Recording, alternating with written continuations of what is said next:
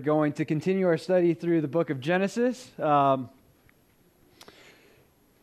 Most of you have been here for the last several weeks.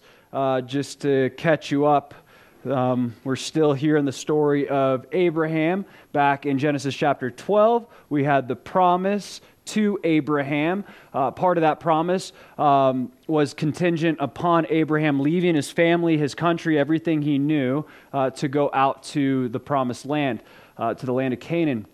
Now, we see that God promised him that he was going to bless his seed, bless the nation that came from him, and we see that fulfilled through Isaac, but we know spiritually it's fulfilled through Jesus Christ, right? And we've talked about that over the last several weeks. So Isaac, the promised son, comes on the scene. He's birthed in Genesis chapter 21, right? And right after that, the next chapter, what does God ask Abraham to do? He asks him to sacrifice the promised son. And we talked about how this test of Abraham was to give us a picture of Jesus Christ.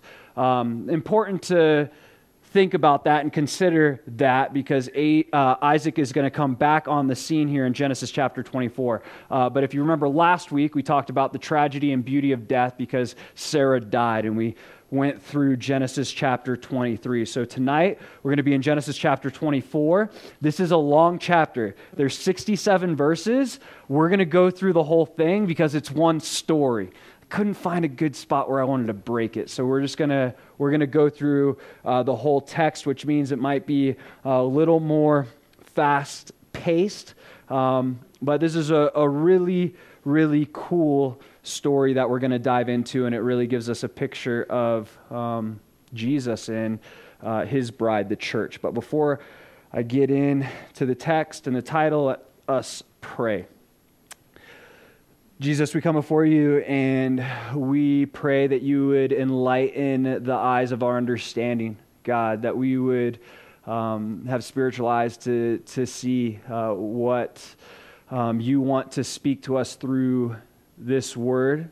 Lord, we know that your word is living and powerful, God, and it pierces hearts.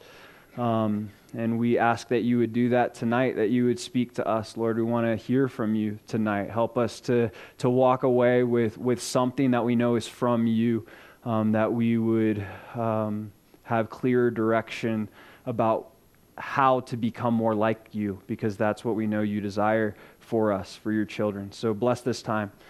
Jesus, we love you. In your name, amen. Okay, so we're going to see here Abraham.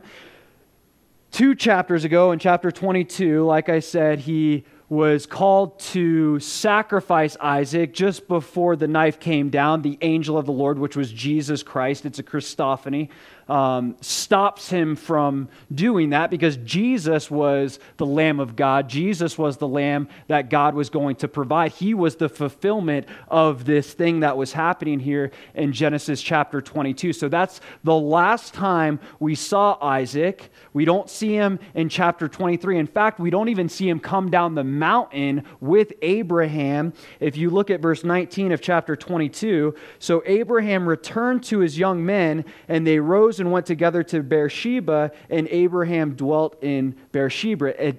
It doesn't even say that Isaac came down with him. Now, I personally believe that Isaac did come down with him, but there's a reason why the Holy Spirit inspired the author of Genesis. Likely it was Moses, but there's a lot of question about that.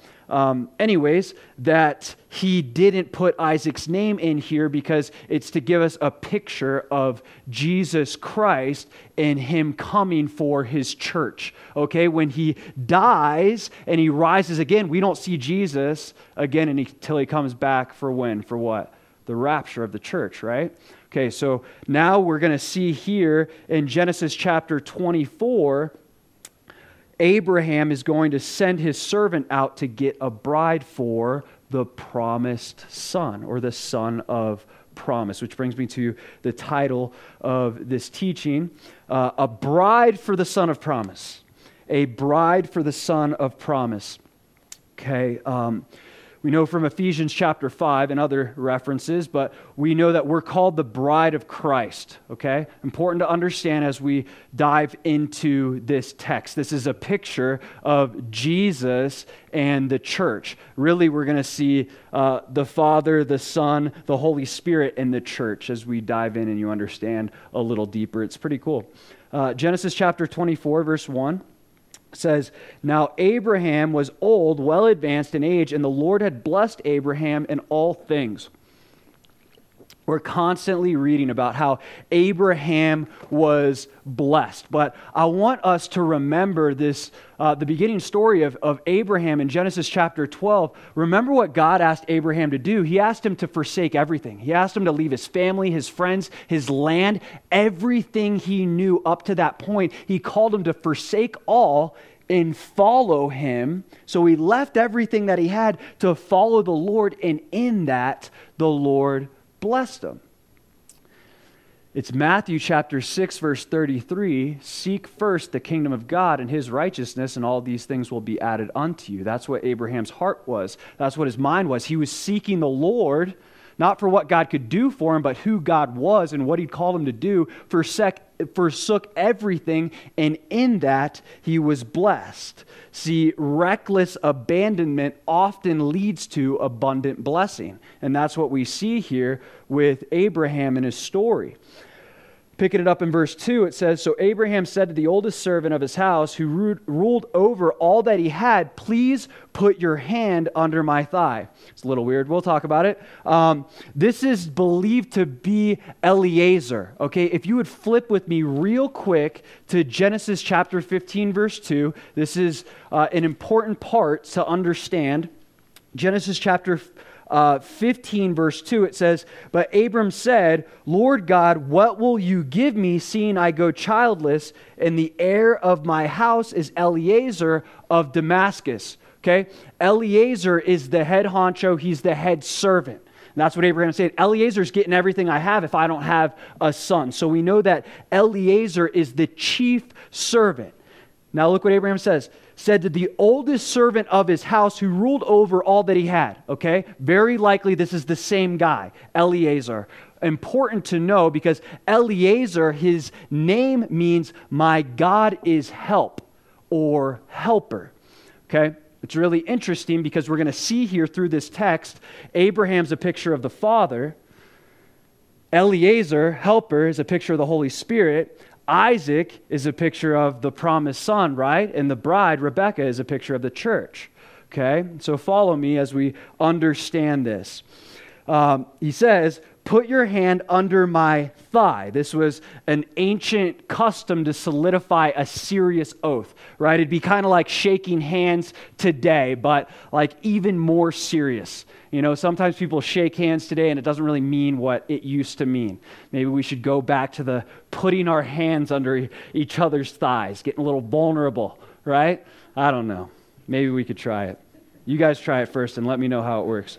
Genesis chapter 24, verse 3, it says, and I will make you swear by the Lord, the God of heaven and the God of the earth, that you will not take a wife for my son from the daughters of the Canaanites, among whom I dwell, but you shall go to my country and to my family and take a wife for my son Isaac. See, Abraham wanted to keep the lineage pure. So he says, you can't allow Isaac to marry a woman of the Canaanites.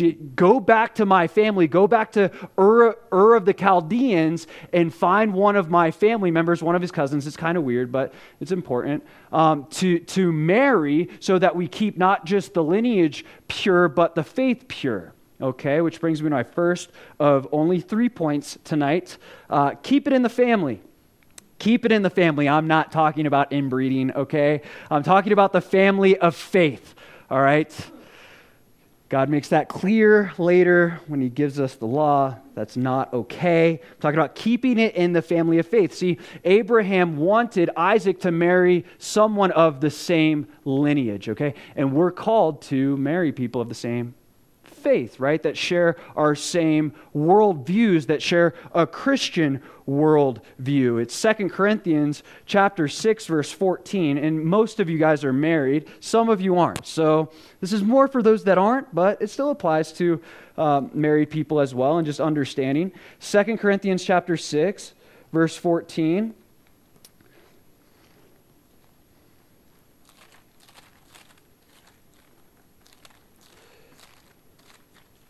Says, do not be unequally yoked together with unbelievers. For what fellowship has righteousness with lawlessness? And what communion has light with darkness? And what accord has Christ with Belial?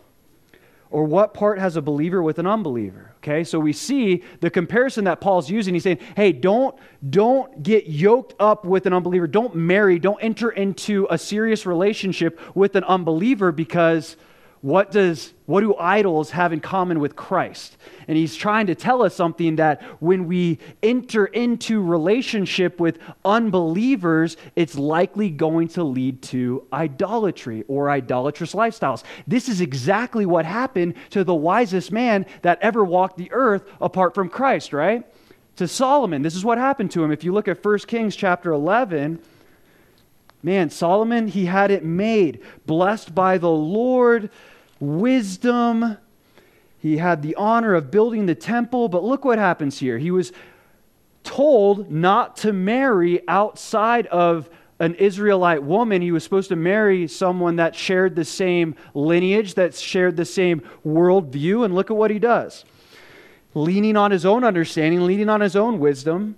1 Kings chapter 11, verse 1, but King Solomon loved many foreign women, as well as the daughter of Pharaoh, women of the Moabites, Ammonites, Edomites, Sidonians, and Hittites, from the nations of whom the Lord had said to the children of Israel, you shall not intermarry with them, nor they with you. Surely they will turn away your hearts after their gods. Solomon clung to these in love, and he had 700 wives, princesses, and 300 concubines, and his wives turned away his heart. For it was so when Solomon was old that his wives turned his heart after other gods, and his heart was not loyal to the Lord his God, as was the heart of his father David. For Solomon went after Ashtoreth, the goddess of the Sidonians, and after Milcom, the abomination of the Ammonites. Solomon did evil in the sight of the Lord and did not fully follow the Lord, as did his father David. Okay, it's really clear right there. The wisest man that ever walked the earth apart from Christ got yoked up with unbelievers, yoked up with foreign women, okay? And part of that was Solomon was likely trying to protect Israel, because he's like, if I marry Pharaoh's daughter, if I marry all these princesses and all these queens from the surrounding nations, I'm going to protect Israel. So he probably had good intentions in doing it, but instead of protecting Israel from the outside nations, he brought the idols of the outside nations into Israel, and it corrupted the nation. See, if Solomon in all his wisdom couldn't withstand the influence of unbelievers and idolatry in his life, what makes us think that we can? It's 1 Corinthians chapter 15, verse 33 says, bad company corrupts good morals, in other words. When we surround ourselves too much with unbelievers, when we're constantly surrounded by people that are in the world, engaging in worldly activities, bad company corrupts good morals. Now, don't take that out of context, because we're also called, though we're not of the world, but to be in the world and reach out to unbelievers. But there's a balance there, right? We're called to reach out and seek and save the lost, but at the same time, we got to be careful about how much time we're spending with unbelievers in our life. If Solomon couldn't resist in all his wisdom, we should not let pride get the best of us and convince us that we can too. And those of you that are single, very few in here, but some, we got a few. I know who you are. In all sincerity, though, we can't let pride get the best of us and say, hey, I'm going to convince that person to accept Jesus. Like, this person is great. They got all these good character qualities, and they're beautiful and handsome and yada, yada, yada. They love all the same things that I love. But if they don't love Jesus, stay away. Step back. because in all likelihood, they're going to end up converting you than you converting them. That's what we see in Scripture. Picking it up in Genesis chapter 24, verse 5 to 7, says, "And the servant said to him, perhaps the woman will not be willing to follow me to this land. Must I take your son back to the land from which you came? But Abraham said to him, beware that you do not take my son back there. The Lord God of heaven, who took me from my father's house and from the land of my family, and who spoke to me and swore to me, saying, to your descendants I give this land. He will send his angel before you, and you shall take a wife for my son from there." See, Abraham didn't want Isaac going back to his father's land. Okay, I don't know exactly why. Bible doesn't tell us exactly why. Maybe he was worried that Isaac would stay there and get sucked up into their customs. He's like, no, the promised son needs to stay in the promised land for this time period. But it's also very interesting. Remember, this is a picture of after Jesus was crucified and rose again, right? We talked about that in Genesis chapter 22. It's interesting that Rebekah, the bride, needs to be brought into the promised land, and the next time we see Jesus, we'll be brought into the promised land. At the rapture, we'll meet Christ in the air. We'll be brought to heaven. So I think that's also part of the reason why this happened the way that it did. In verse 8, it says, "And if the woman is not willing to follow you, then you will be released from his oath. Only do not take my son back there." So he reiterates it again, but listen to what he's saying. Hey, servant, remember a servant's a picture of what in this story? The Holy Spirit, right? He says, servant, I want you to go find this bride for the promised son. If she resists you, if she's not willing to go with you, then that's okay. What do we see here? The Holy Spirit doesn't force himself on people, right? He doesn't force himself on people. If someone's not willing to listen to the conviction and allow their heart to be convicted, right? He's a gentleman. He doesn't force people to come to the groom. His operation is to convict the world of sin, of righteousness, and judgment, to point to Jesus as the Savior. But man still has free will and can, I believe personally, I know there's some that have other views, I believe can resist the servant coming to woo us to accept the groom. Okay? So he says if she's not willing to come, if the bride's not willing to come, the oath is clear. All right, picking it up in verse 9, it says, "So the servant put his hand under the thigh of Abraham his master and swore to him concerning this matter. Then the servant took 10 of his master's camels and departed, for all this his master's goods were in his hand. And he arose and went to Mesopotamia, to the city of Nahor. And he made his camels kneel down outside the city by a well of water at evening time, the time when women go out to draw water.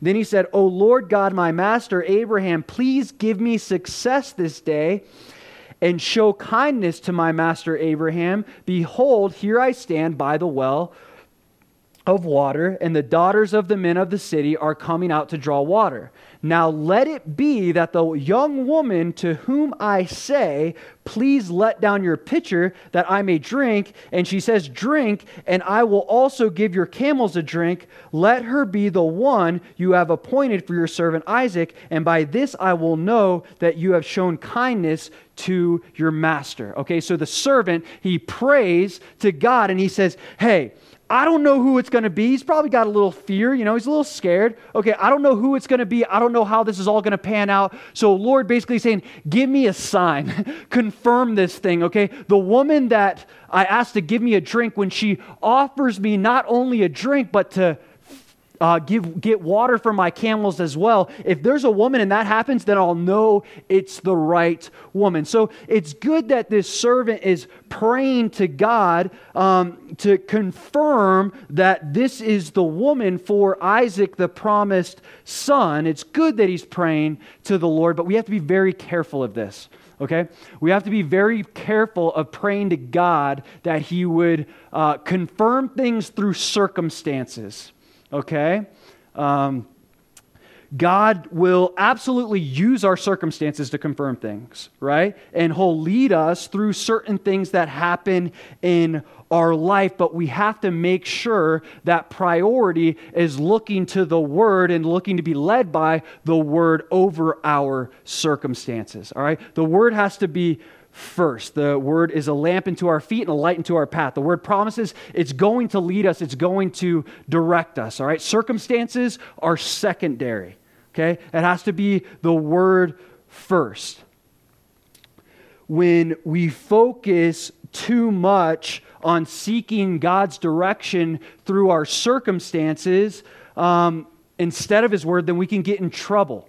Okay, what do I mean? If I'm just going based on circumstances, say God called me to something, and okay, I believed God called me to be the pastor of this church, okay?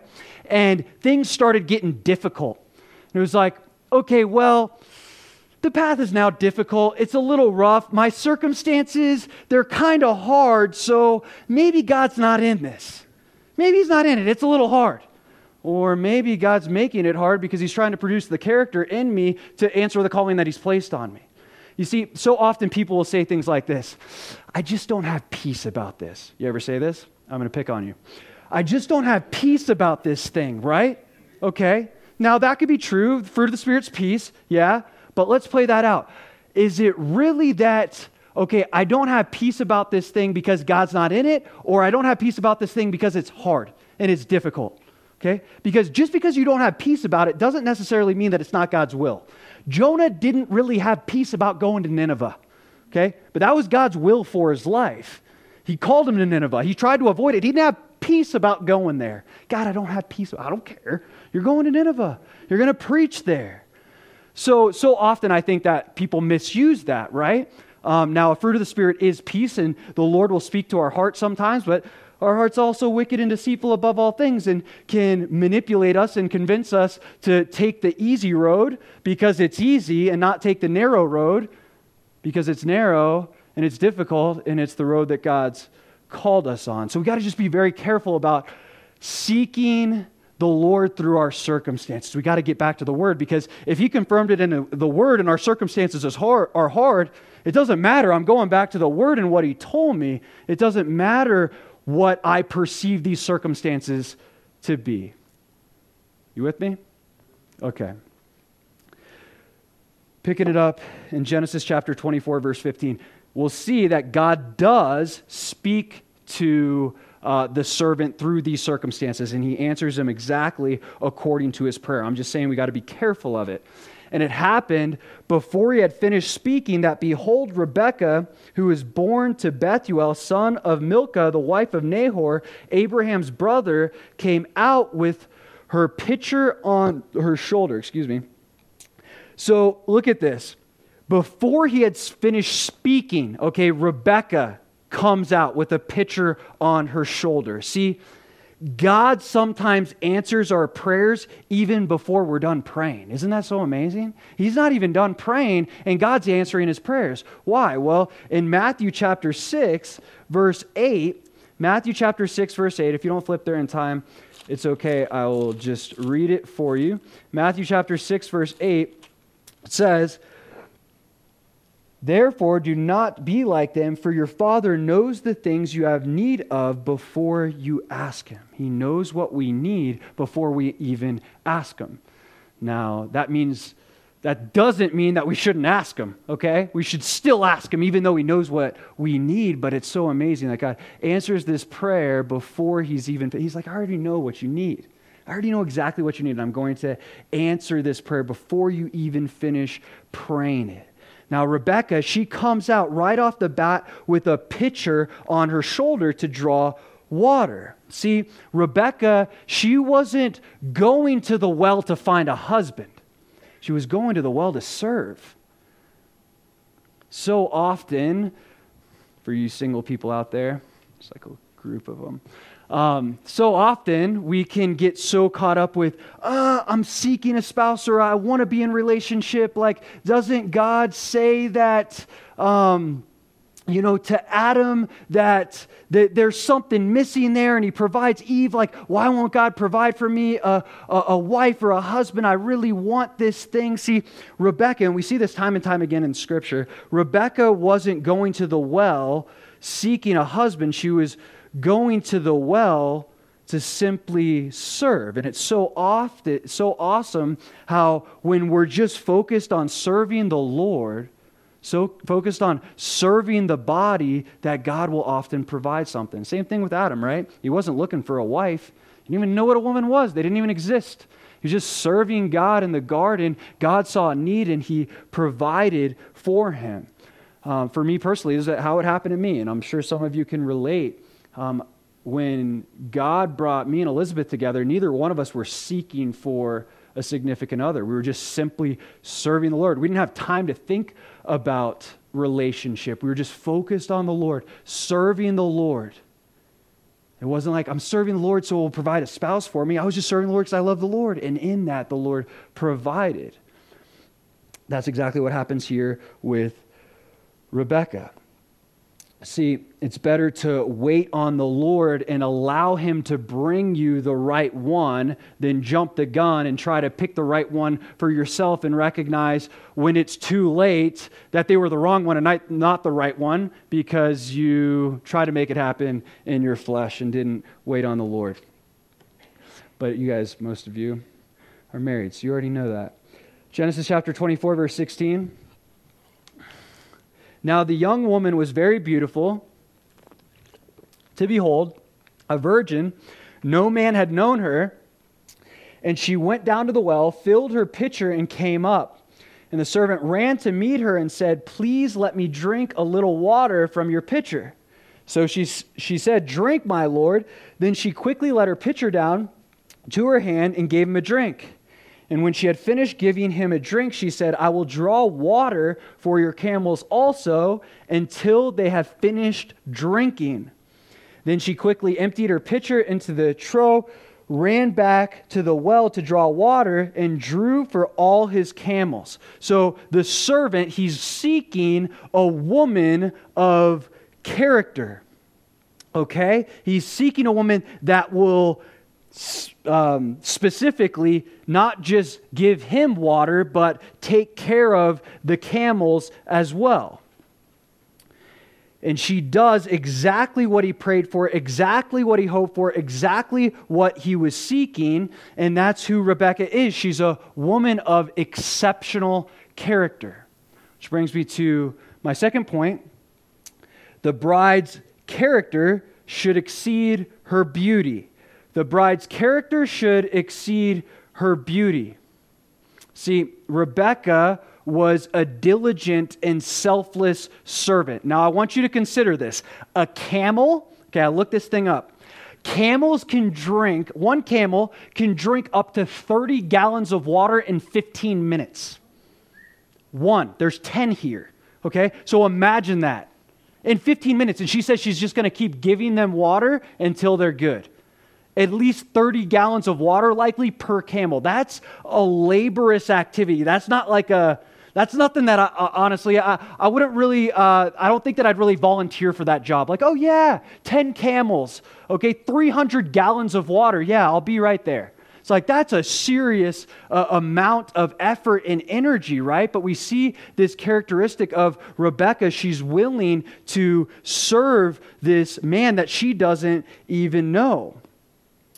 That's what he was looking for. He's looking for a woman of character. But we see here in the text, she was also very beautiful to behold. But he wasn't looking for the beauty. He was looking for the character, and he got blessed with the beauty. Okay? In Proverbs 31, verse 30, some of you ladies could say this by heart, I'm sure. Men, you should be able to memorize this one by heart too. Proverbs 31, verse 30, it says, "Charm is deceitful and beauty is passing, but a woman who fears the Lord shall be praised." Okay? Yes, you should be physically attracted to your significant other, but recognize beauty's passing. It's fading away. Character, it lasts. It's going to continue. Not only See, not only does character last and continue, it gets better and better with age, right? Beauty, it fades. Character gets better and better with age. See, the servant seeking a woman of character, God blessed him with not just a woman of character, but a beautiful woman of character. See, my wife, ridiculously beautiful, right? But that's not the main reason I chose her. I watched how she served. That was the thing that attracted. I started falling for her on a mission trip watching her serve. And I was like, man, this girl is just like so focused and diligent, and she outworks most of the guys. Literally, she does. I'm like, dude, I kind of like her. Yeah. And before I know it, a year and a half later, maybe 2 years later, we were married. But there's something to that, seeking a woman of character, that God says, hey, you got the right heart. You're seeking the right thing. And not only am I going to bless you with a woman of character, I just might happen to make her beautiful, like he does here for me and for Isaac. Genesis chapter 24, verse 21, it says, and the man wandering at her remained silent so as to know whether the Lord had made his journey prosperous or not. See, the man still doesn't know for sure whether or not God answered this prayer. He's not sure if God's made his journey prosperous, meaning he doesn't know, yeah, she's probably the one, but I'm not completely confident, and he's waiting for more confirmation, right? But God, we know the end of the story, God answers our prayers before we even realize they've been answered. He's already answered the prayer. He just doesn't realize that the prayer's been answered yet. He's still guessing. Has God made the journey prosperous or not? I prayed this prayer and it seems like it's happening, but I'm not sure. And God's like, dude, I've already made it happen. Just trust me. The prayer's being answered. Genesis chapter 24, verse 22 says, so it was when the camels had finished drinking that the man took a golden nose ring weighing half a shekel and 2 bracelets for her wrist weighing 10 shekels of gold, and said, whose daughter are you? Tell me, please, is there room in your father's house for us to lodge? So she said to him, I am the daughter of Bethuel, Milcah's son, whom she bore to Nahor. Moreover, she said to him, we have both straw and feed enough and room to lodge. Okay, before I go to the next thing, look what he does. The servant gives the bride, Rebecca, what? He gives her a nose ring and bracelets, right? He's giving her gifts, okay? The Holy Spirit gives the bride gifts. The Holy Spirit, he gives us gifts for the work of the ministry, for the edification of both God and the body of Christ. If you want to look at some of the scriptures that we see spiritual gifts, you got 1 Corinthians chapter 12, 1 Corinthians chapter 14, Romans 12, Ephesians 4 gives you a list of some of the gifts and understanding how to operate in the gifts. Okay, so the servant gives the bride gifts. The Holy Spirit gives the bride spiritual gifts. Okay, so look what happens. So she gets blessed with these material things, though, in the text, this gold. Then the man bowed down his head and worshiped the Lord. This is the servant. And he said, verse 27, blessed be the Lord God of my master Abraham, who has not forsaken his mercy and his truth toward my master. As for me, being on my way, the Lord led me to the house of my master's brethren. And in response to his prayers being answered, okay, he's still, I don't know if the Lord's completely blessed this thing, but he's pretty confident now that, okay, God's blessing my journey. He's answering my prayers. In response to this, he does the only reasonable thing. He bows down and he worships the Lord. And he recognizes, wow, look at that second part of verse 27. The Lord led me to the house of my master's brethren. He recognized that the Lord had been leading him all this time. See, he was so unsure when he got to the well, he didn't know what to do. He just throws up this prayer and he sees this prayer start to get answered. And he's like, wow, God's been leading me all this time. You ever have that happen in your life where you look back and you're like, man, I wasn't sure what was happening. I wasn't sure what God was doing, but now that I'm here, okay, I might have gone through the wilderness, or I might have gone through these trials, or I might have gone through this hardship or whatever it was, but now that I'm here and I see God's will being unfolded in my life, wow, He's been with me the whole time. He's been leading me this entire time, and I didn't even realize it. That's what's happening to the servant. He's recognizing, wow, God's been with me the entire time. But we have to remember, Abraham said that the angel of the Lord is going to go before you. Abraham already told him, the Lord is going to lead you the whole way. He just didn't completely maybe believe it or understand it.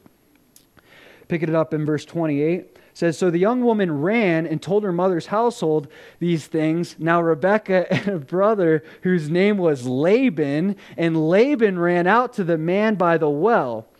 So it came to pass, when he saw the nose ring and the bracelets on his sister's wrist, and when he heard the words of his sister Rebekah saying, thus the man spoke to me, that he went to the man, and there he stood by the camels at the well. And he said, come in, blessed of the Lord. Why do you stand outside? For I have prepared the house and a place for the camels. Oh, Laban. Okay, we know what happens to Laban later in the story. Those of you that know. Right off the bat, the first encounter that we have with Laban, we see this sense of servanthood, right? He runs out to meet the man, but what happens after he sees the nose ring and the bracelets? Look, if you look back at verse 30, he runs out to meet the man, but then when he saw the nose ring and the bracelets on his sister's wrist, and he heard the words from his sister, look at verse 31, come in, O blessed of the Lord. Why do you stand outside? For I prepared the house and a place for the camels. Laban sees the money, he sees the material things, and he gets all excited. His hospitality goes to the next level. Okay, he runs out to meet him, but now he's like, dude, I got the place prepared. I'm going to do whatever you need. Because we see this character in Laban later down the road with Jacob and him deceiving the deceiver and trying to make a little extra off of Laban and giving him Leah and the whole deal. We'll get into it in probably months from now, but it'll happen. Anyways, so Laban, this is important to catch on to. He gets excited about the gifts that were given to the bride. He loves the gifts from the servant. We can do this too. We can get so focused on, so in love with the gifts from the Holy Spirit that we neglect the purpose of the gift or the gift giver. We can be distracted by the gifts. We can look at the gifts. It's like, okay, I come to the Lord because I know I need salvation. And then we start seeing these gifts that He gives us. And maybe it's administration or evangelism or hospitality or servanthood or whatever it is. And you're like, oh, I like this gift that He gave me. This is great. But what can happen is we can get so focused and distracted by the gift that we neglect the gift giver or forget the purpose of the gift, because the gift, it really isn't for us. It is for us, but it's for us to be used to edify the body. It's not to be used for us to edify ourselves. That's what it says in 1 Corinthians chapter 14, verse 12. The Holy Spirit gives us gifts to edify the church, to edify the bride of Christ. Picking it up in Genesis chapter 24, verse 32, it says, then the man came to the house, and he unloaded the camels and provided straw and feed for the camels and water to wash his feet and the feet of the men who were with him. Food was set before him to eat, but he said, I will not eat until I have told you about my errand. And he said, speak on. I love this about this guy. So he gets so excited about what God did, okay? He's on a spiritual mission, and he's not going to feed his body. He's not going to feed his flesh until he tells him what happened.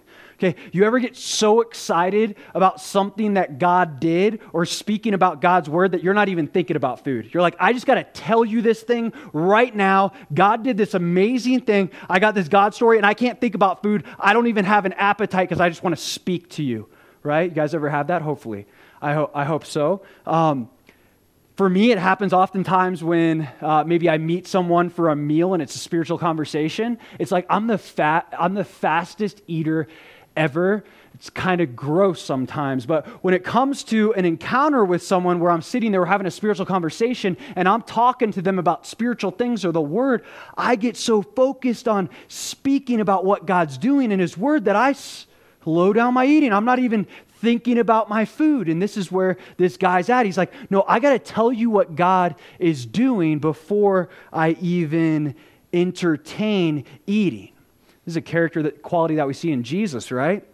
In John chapter 4, verse 34, his disciples, he had sent them into the village in Samaria to go get food, but he stays back, meets another woman at the well. There's some connections there. We're not going to go into it because we don't have time. But he meets another woman at the well, and he says what when the disciples come back? They say, aren't you hungry, Lord? And he says, my food is to do the will of him who sent me. It's like, I'm feeding off doing ministry. I'm feeding off investing in the Word, right? The Word of God is food, yeah? The Word of God is synonymous in the Bible. It's a symbol. It's food. We feed off of it. But sometimes we don't consider that speaking the Word of God is food too. He says, my food is to do the will of him who sent me. And he was talking about investing the Word of God into someone else. And it satisfied him in a way that food couldn't. Okay, picking it up in verse 35. So in verse 35 to 48, he just retells this story, okay? He just retells the story. I'll read it real quick.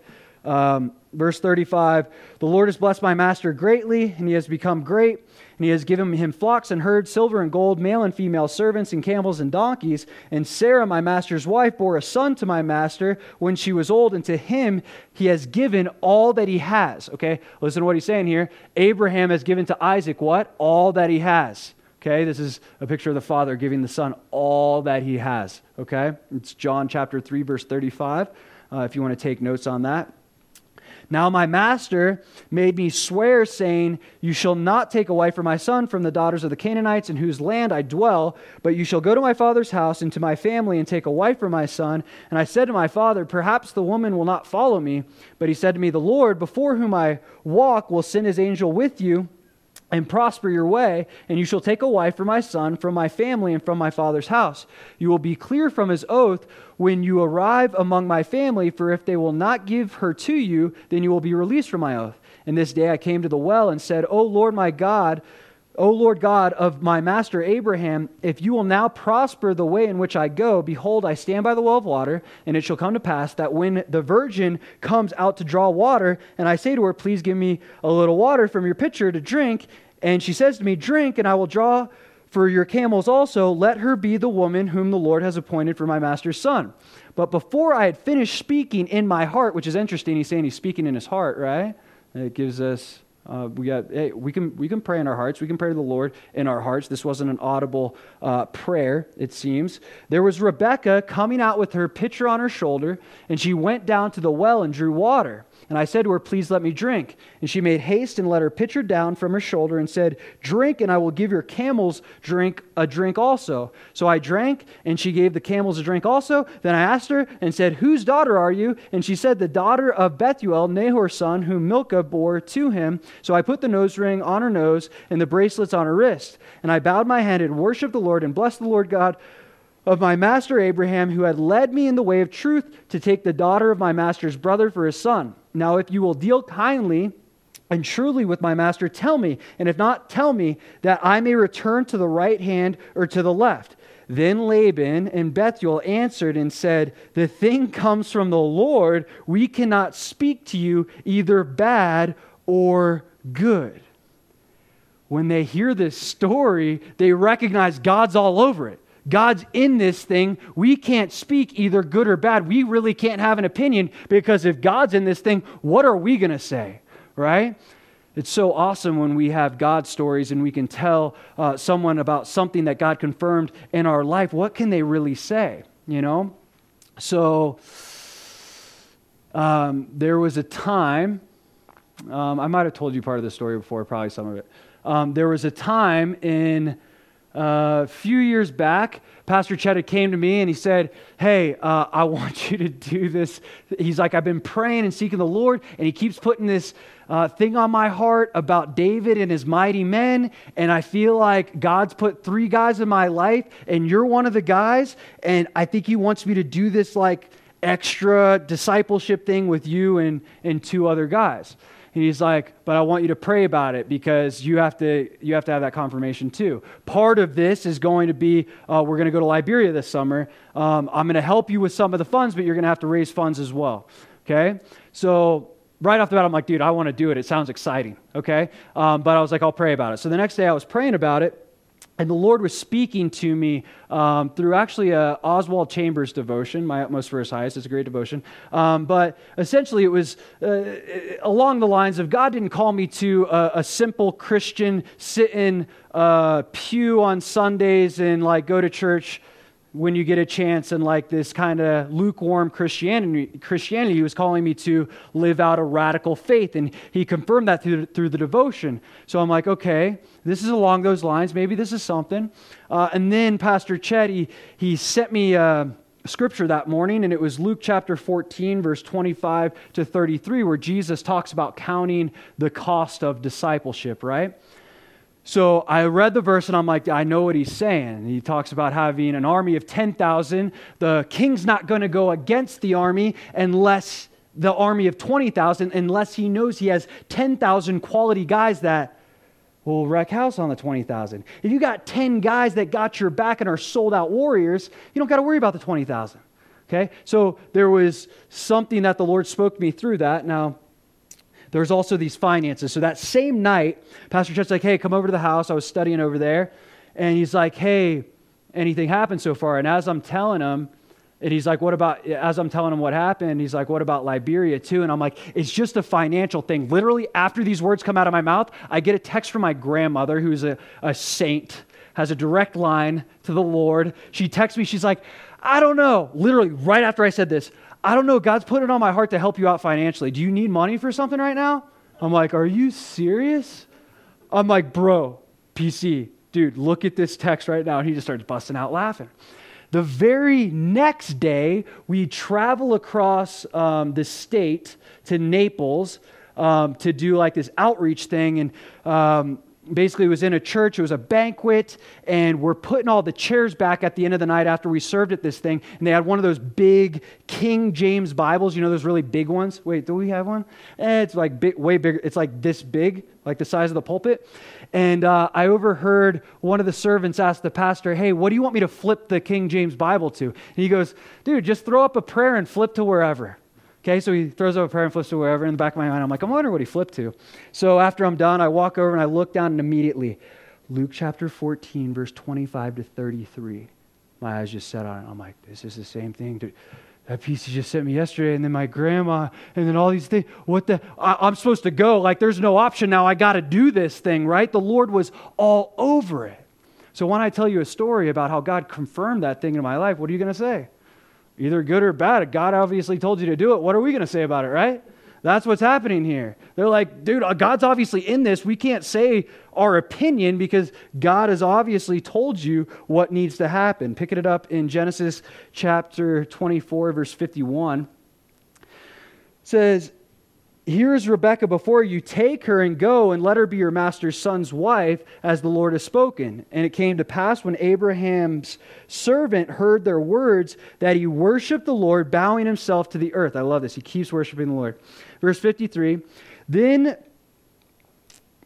the servant brought out jewelry of silver, jewelry of gold, and clothing, and gave them to Rebekah. He also gave precious things to her brother and to her mother. Okay, so this is like a dowry, all right? He's like solidifying the fact that, hey, Isaac's going to be able to provide for Rebekah. You don't have to worry about her, okay? So he's blessing them. This is like almost a payment for her. This is a dowry. There's a lot to that, but we don't have time.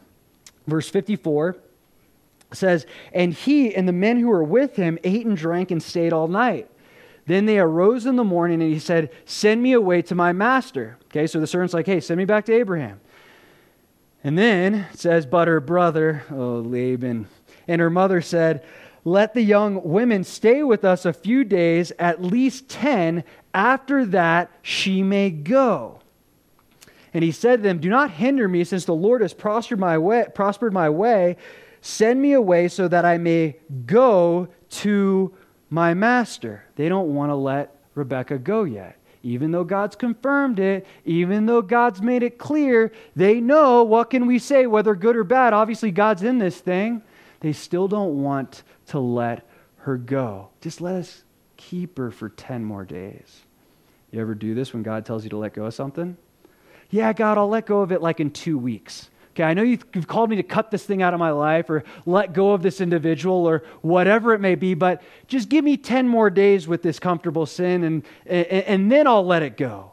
Or whatever it may be, they're still trying to hold on to Rebekah. And I don't know specifically why. Maybe it's because she's such a servant and they want her around the house to get a little more work out of her. But nevertheless, they're trying to hold on to something that God clearly said to let go of. He's calling them to let her go. Verse 57, so they said, we will call the young woman and ask her personally. Then they called Rebekah and said to her, will you go with this man? And she said, I will go. Wow, Rebekah. She was willing to leave everything. She was willing to forsake family, friends, whatever she had there. Maybe part of it was because she was tired of Laban and his deceitfulness. I don't know. But she's like, hey, I'm willing. I'll go. Okay? Brings me to third and final point. The bride is willing to forsake all and walk by faith.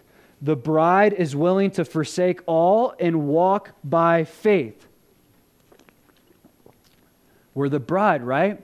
We're called to be willing to forsake all and follow Jesus by faith. That's what he tells us to do in Luke chapter 14, verse 33.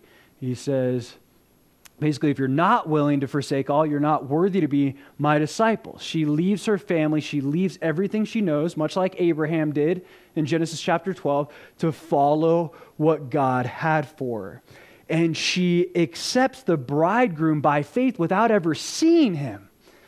Ladies, would you ever do this? Like, hey, Dad sent out a servant to find this dude, and we got him. He's for you. Are you ready to marry him? Probably freak out a little bit, right? It's like, come on, an arranged marriage? Some cultures, this is very normal, okay? In this culture, it was as well. But that's a huge step of faith. I'm going to marry this person that I've never even seen, never had a conversation with. But we do a very similar thing when we accept the bridegroom into our lives, right? When we accept Jesus, we haven't seen him. We have faith that he's there. We have faith in who he is. And he actually says it like this to Thomas in John chapter 21, verse 29.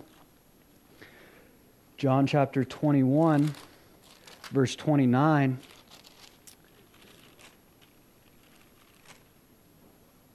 Sorry, 20, verse 29, my bad. Jesus said to him, Thomas, because you have seen me, you have believed. Blessed are those who have not seen and yet have believed. That's us. Thomas, you saw and believed and you needed to see. But there's going to be others that aren't going to have the privilege to see. Blessed are those who have not seen and yet they still believe. It's a picture of us. We accept the bridegroom by faith without ever seeing him tangibly.